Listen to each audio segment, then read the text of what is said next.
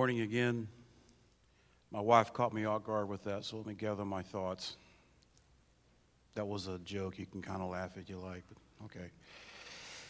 okay. Tomorrow is Valentine's Day. And so I thought it would be appropriate for us to discuss this topic, which is the title, How Should We, specifically as Christians, celebrate Valentine's Day? Or should we even celebrate it at all? Have you heard how Valentine's Day first got started? Some of you have, some of you have not.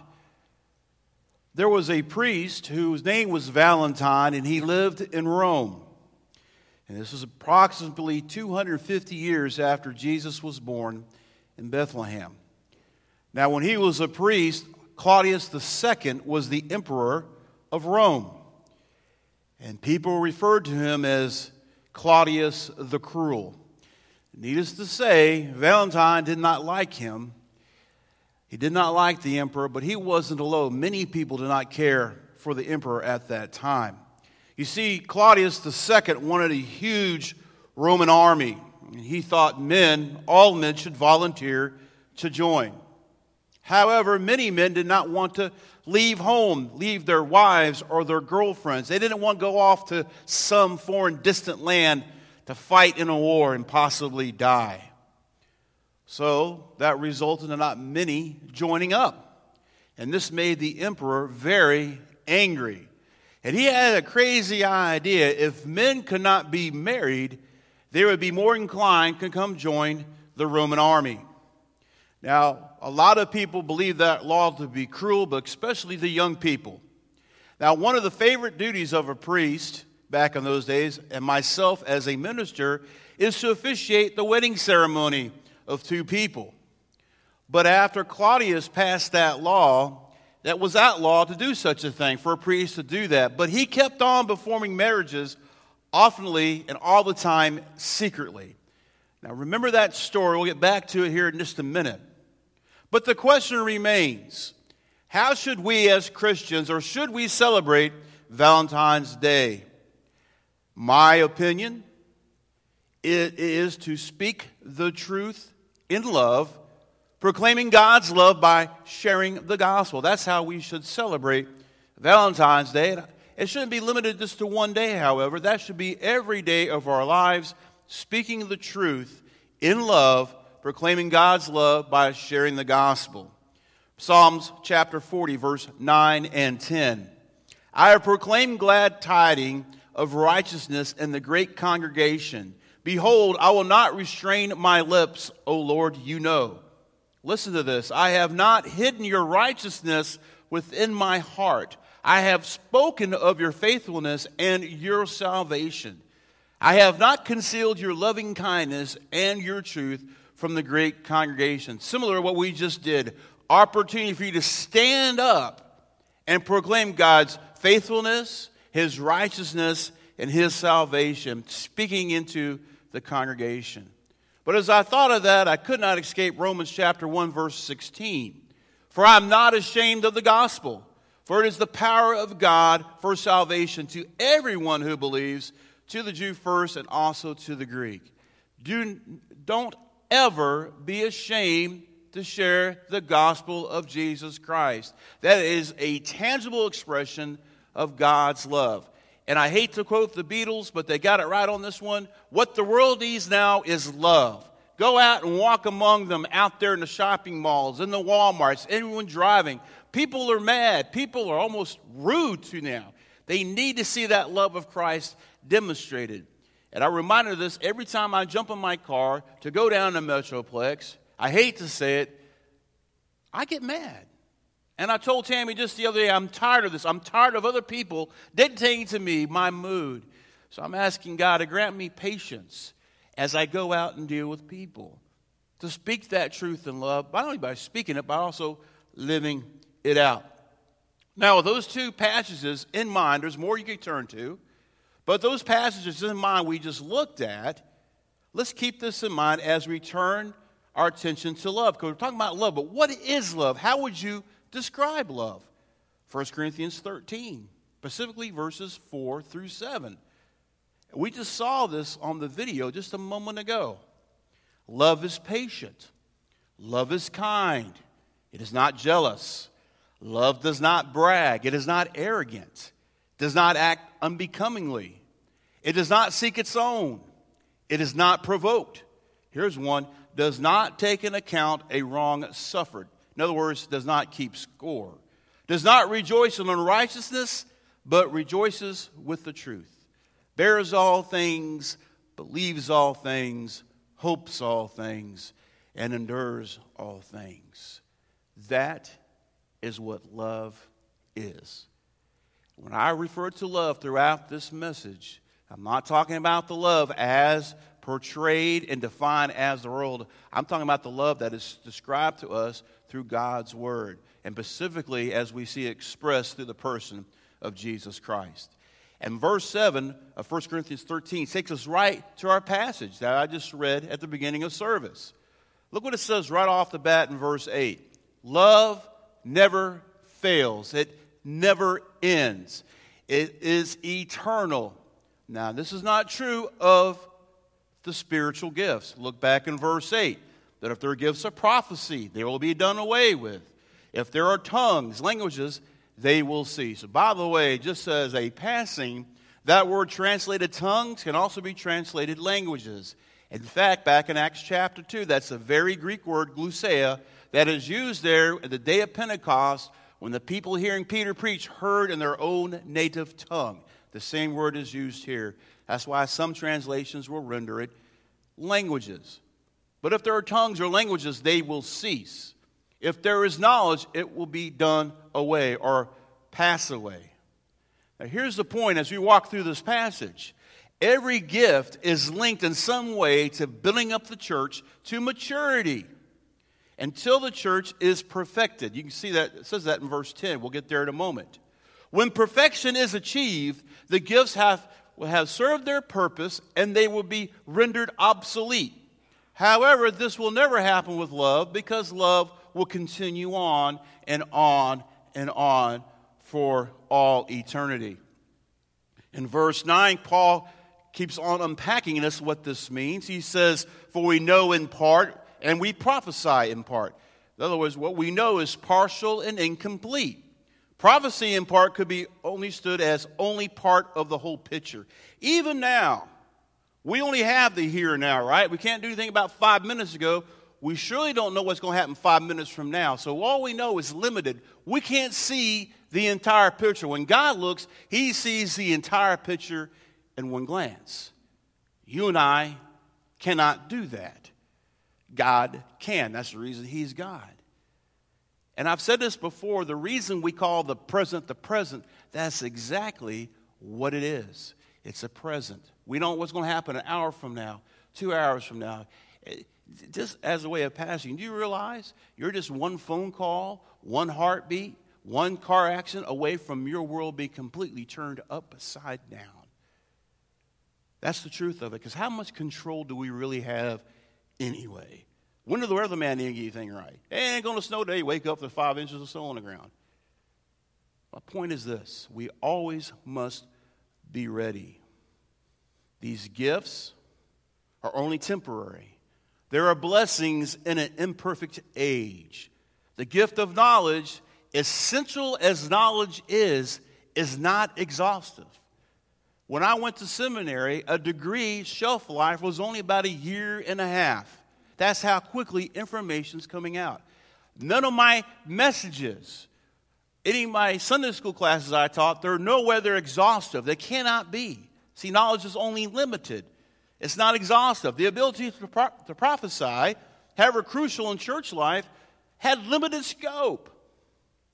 One day it will give way to perfection, and the goal to which all the gifts are pointing will become reached, and there will be no more reason to have those gifts. Look back in verse 10. When the perfect comes, their partial or imperfect will be done away. This is describing the church when God's program for it is consummating in the coming of Christ. See, when Christ comes again, everything will be answered in one blink of an eye. The perfect will come. We won't need all these gifts because we'll see him as he is. Now, Jesus came to this earth one time already, but he was veiled in human flesh, born in a manger. He humbled himself. Ladies and gentlemen, when he comes back again, he's not coming as a baby born in a manger or a feeding trough. He's coming back truly as he is, King of kings and Lord of lords, riding on a white horse. So you see this maturity, and he builds upon this maturity thing. So you see what he's doing. He says love is way up here. These spiritual gifts, they're good, but they cannot compare to love, because what does love do? Love continues on. Even when Christ comes again, God's love will not stop. It will continue on and on and on forever. So he breaks down into another illustration. Verse 11. When I was a child, I used to speak like a child. I used to think like a child. I reason like a child. Now, this is an illustration using the imagery of growth and maturity. These gifts are to be used to bring the church from a state of infancy to a state of adulthood. That's how you should be with your walk in Christ. When you first come to Christ, you're an infant, you're a baby, but you are to continue to grow and mature in your walk. The problem with the American church is we fail to do that. We have a lot of people who have been Christians for a lot of time, but they never really matured in the faith. Now, this is not the only place that Paul uses that imagery or that illustration. Ephesians chapter 4, verses 11 through 16 is another instant. Look what he says. He gave some as apostles, and some as prophets, and some as evangelists, and some as pastors and teachers, all having spiritual gifts to follow out that office or that calling. Why is that? For the equipping of the saints. Now we know who that is, don't we? For the equipping of the saints, for the work of service. So you are giving these gifts, not necessarily the pastor. You as saints, as believers, you have these gifts to do the work of service or ministry.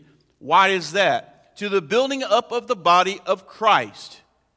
It's your responsibility and my responsibility to build up the body of Christ, which is the church. And until we attain the unity of faith and of the knowledge of the Son of God, to a mature man, to the measure of stature which belongs to the fullness of Christ. In other words, keep growing. And he continues on this Ephesian passage. As a result, we are no longer to be children, tossed here and there by the waves, and carried about every wind of doctrine, by the trickery of men, by craftiness and deceitful scheming. But speaking, listen to me, but speaking the truth in love, we are to grow up in all aspects into him who is the head, even Christ, from whom the whole body, being fitted and held together by what every joint supplies, according to the proper working of each individual part, cause the growth of the body for the building of itself in love. In other words, it takes everybody fulfilling their calling, using their spiritual gift to build up the body of Christ, speaking the truth in what? In love. What's love look like? Go back to 1 Corinthians chapter 4, verses 7. You follow? And he goes on to say in that same verse, when I became a man, I did away with childish things. Say it plainly, when I grew up. When I grew up, I put away childish things. How many times have I told my own daughters, you're not a little girl anymore, grow up? Have you ever said that to anybody? Oh, would you just grow up? Paul is applying this illustration to himself. You know, the talking, the thinking, and reasoning as a child, it almost offsets the prophecy and tongues and knowledge that he mentioned before. With the coming of adulthood, such gifts will become passé. As we keep growing in our faith and maturing in our faith, when he comes again, we don't need us anymore. Now, he's not applying that he or the church has yet arrived. Philippians chapter 3, verses 12 through 14. Not that I've already attained it or have already become perfect. Did you catch that? I echo these words to you. I haven't done it either. I haven't got there yet. But I press on so that I may lay hold of that for which also I was laid hold of by Christ Jesus. Keep my eyes on the prize. Brethren, I do not regard myself as having laid hold of it yet, but one thing I do, Forgetting what lies behind and reaching forward to what lies ahead, I press on toward the goal for the prize of the upward call of God in Christ Jesus. How do you mature?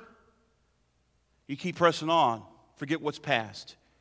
You confess it, you repent from it, and you move on. If we were honest with each other, how much of us in this room and listening to my voice via the internet, how many are kept down by fear?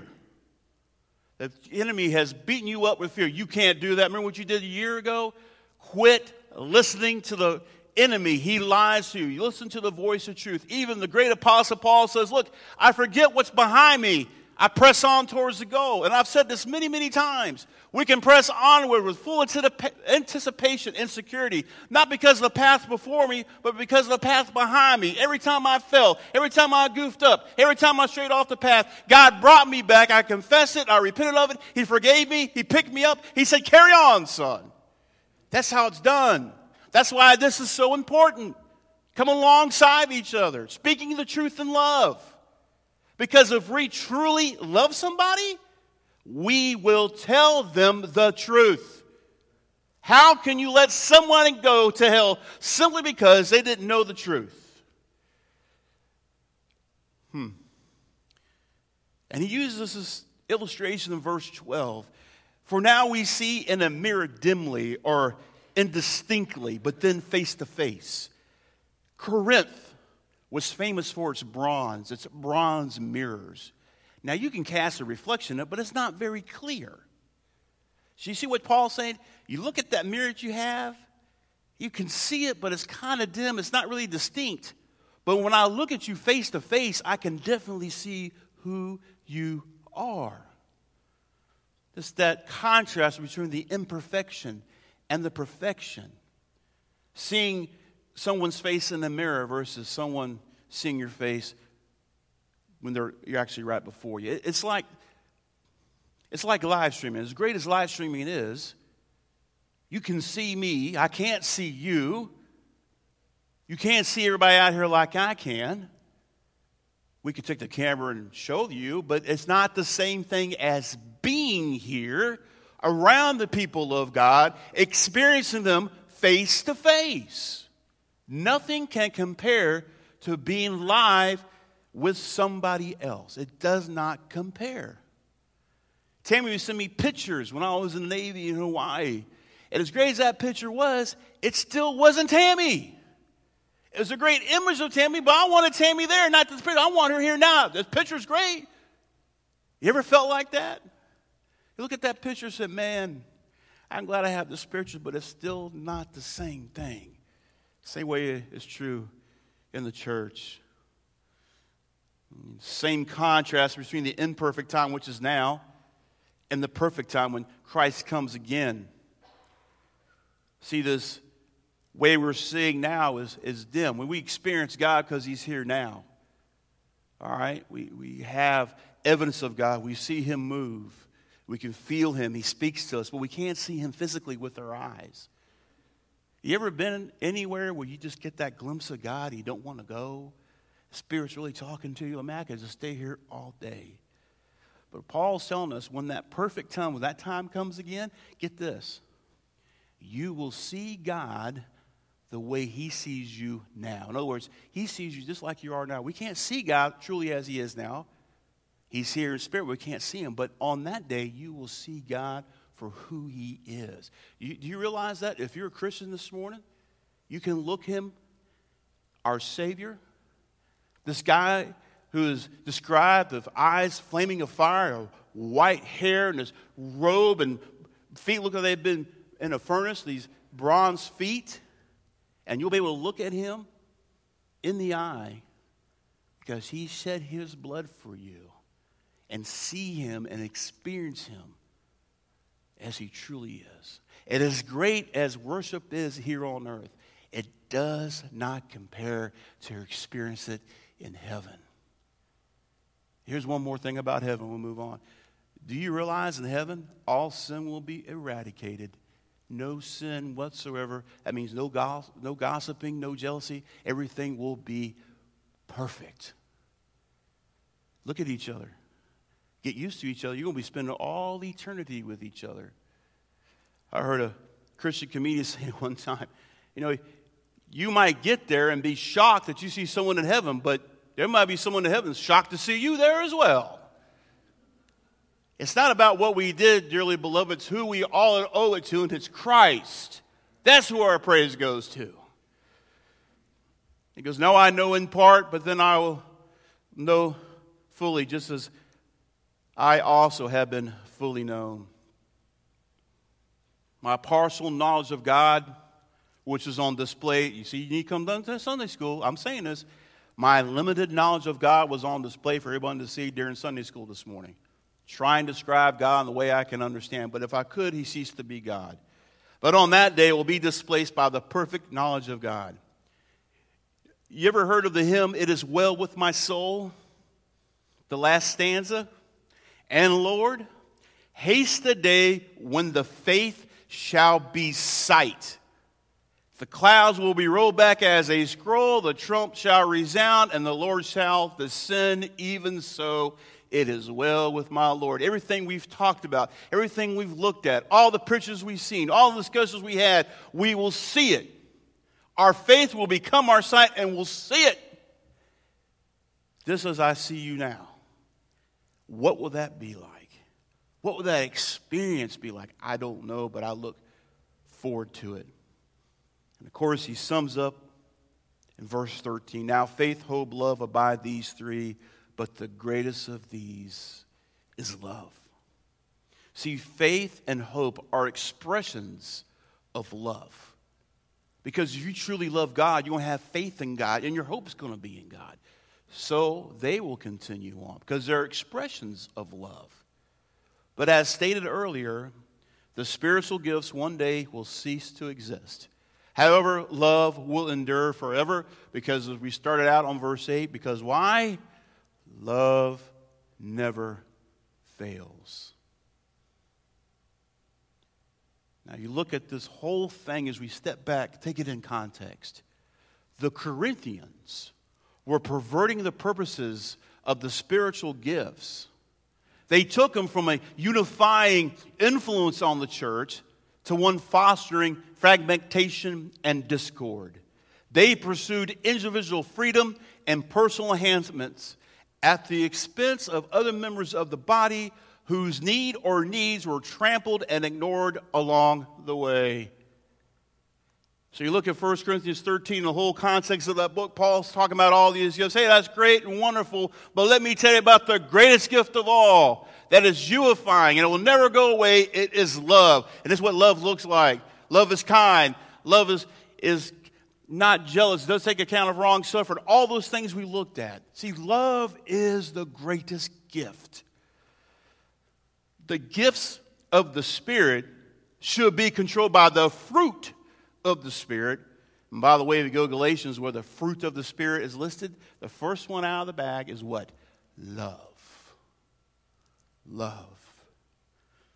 If you have love and everything is done in love, that will lead you to exercising your gift or gifts, your spiritual gifts, as a benefit to the church body and use them in the way that will honor God.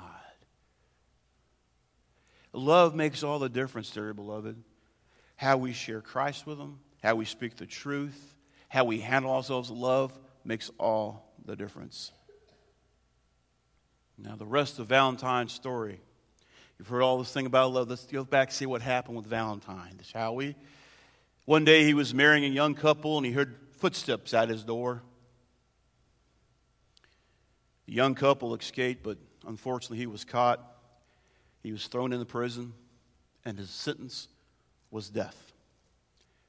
While up in his prison cell, young people would come by and throw flowers and notes to him to encourage them. One of these young people was a daughter of a prison guard, and he would allow her to go into his prison cell while he was not too far away watching everything. And they would visit and talk and sit and just talk for hours. On the day Valentine was to die, which was February the 14th, 269 A.D., some say 270 A.D., he left this young woman a note.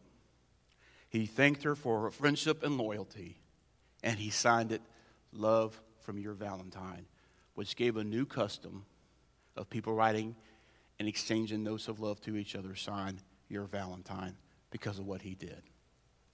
He's also known as Saint Valentine. We come back to the original question, though, don't we? How should we celebrate Valentine's Day? Speaking the truth in love. Love defined by God's word, not by what the world says it should be. See, the world says love somebody till they do something to make you mad, then split. We live in a throwaway society. TV breaks, throw it away, get a new one. Car breaks, throw it away, get a new one. Your wife makes you mad, throw it away, get a new one. I'm not advocating that, but that's basically what our society says. But as Larry pointed out to me on Friday night, which I knew this verse, Ephesians says, "I am to love my wife as Christ loves the church and give myself up for her, willing to die for her if need be." And as I said earlier, if you truly love somebody, you will speak the truth in love. If you celebrate Valentine's by the giving of Valentine's cards or not, all I'm telling you, this is a perfect opportunity when people are talking about love for you, is to speak the truth in love, what love really is, what it looks like, how it talks, how it acts. What does our motto say? Living by faith, known by love. Because love is an expression, faith is an expression of love. And when people see that, they'll be attracted. Not maybe at first, but it'll surely spark their interest. And guess what? It's already happening, little by little. I want to close with this passage. It's in John chapter 13, verses 34 and 35. Jesus speaking. Listen to what he says. "A new commandment I give to you, that you love one another." That'd be great if that's where he stopped. Well, I can do that. I can love all of you. I pretty much like everybody in the room. I don't disagree with any of you. That'd be easy, but that's not where that passage stops. You love one another even as I have loved you. Okay, Jesus, you want me to love everybody here as you love them and as you love me. I have a problem. See, I can't do that without the Holy Spirit in my life. I'm not strong enough. I'm too weak. So even as I love you, that you also love one another. By this, all men, everybody, will know that you're my disciples if you have love for one another. Is that how we love one another? Do people see that? Do we follow through with it? That doesn't mean you take sin and you wipe it underneath the rug. You confront it, but it's the way you do it.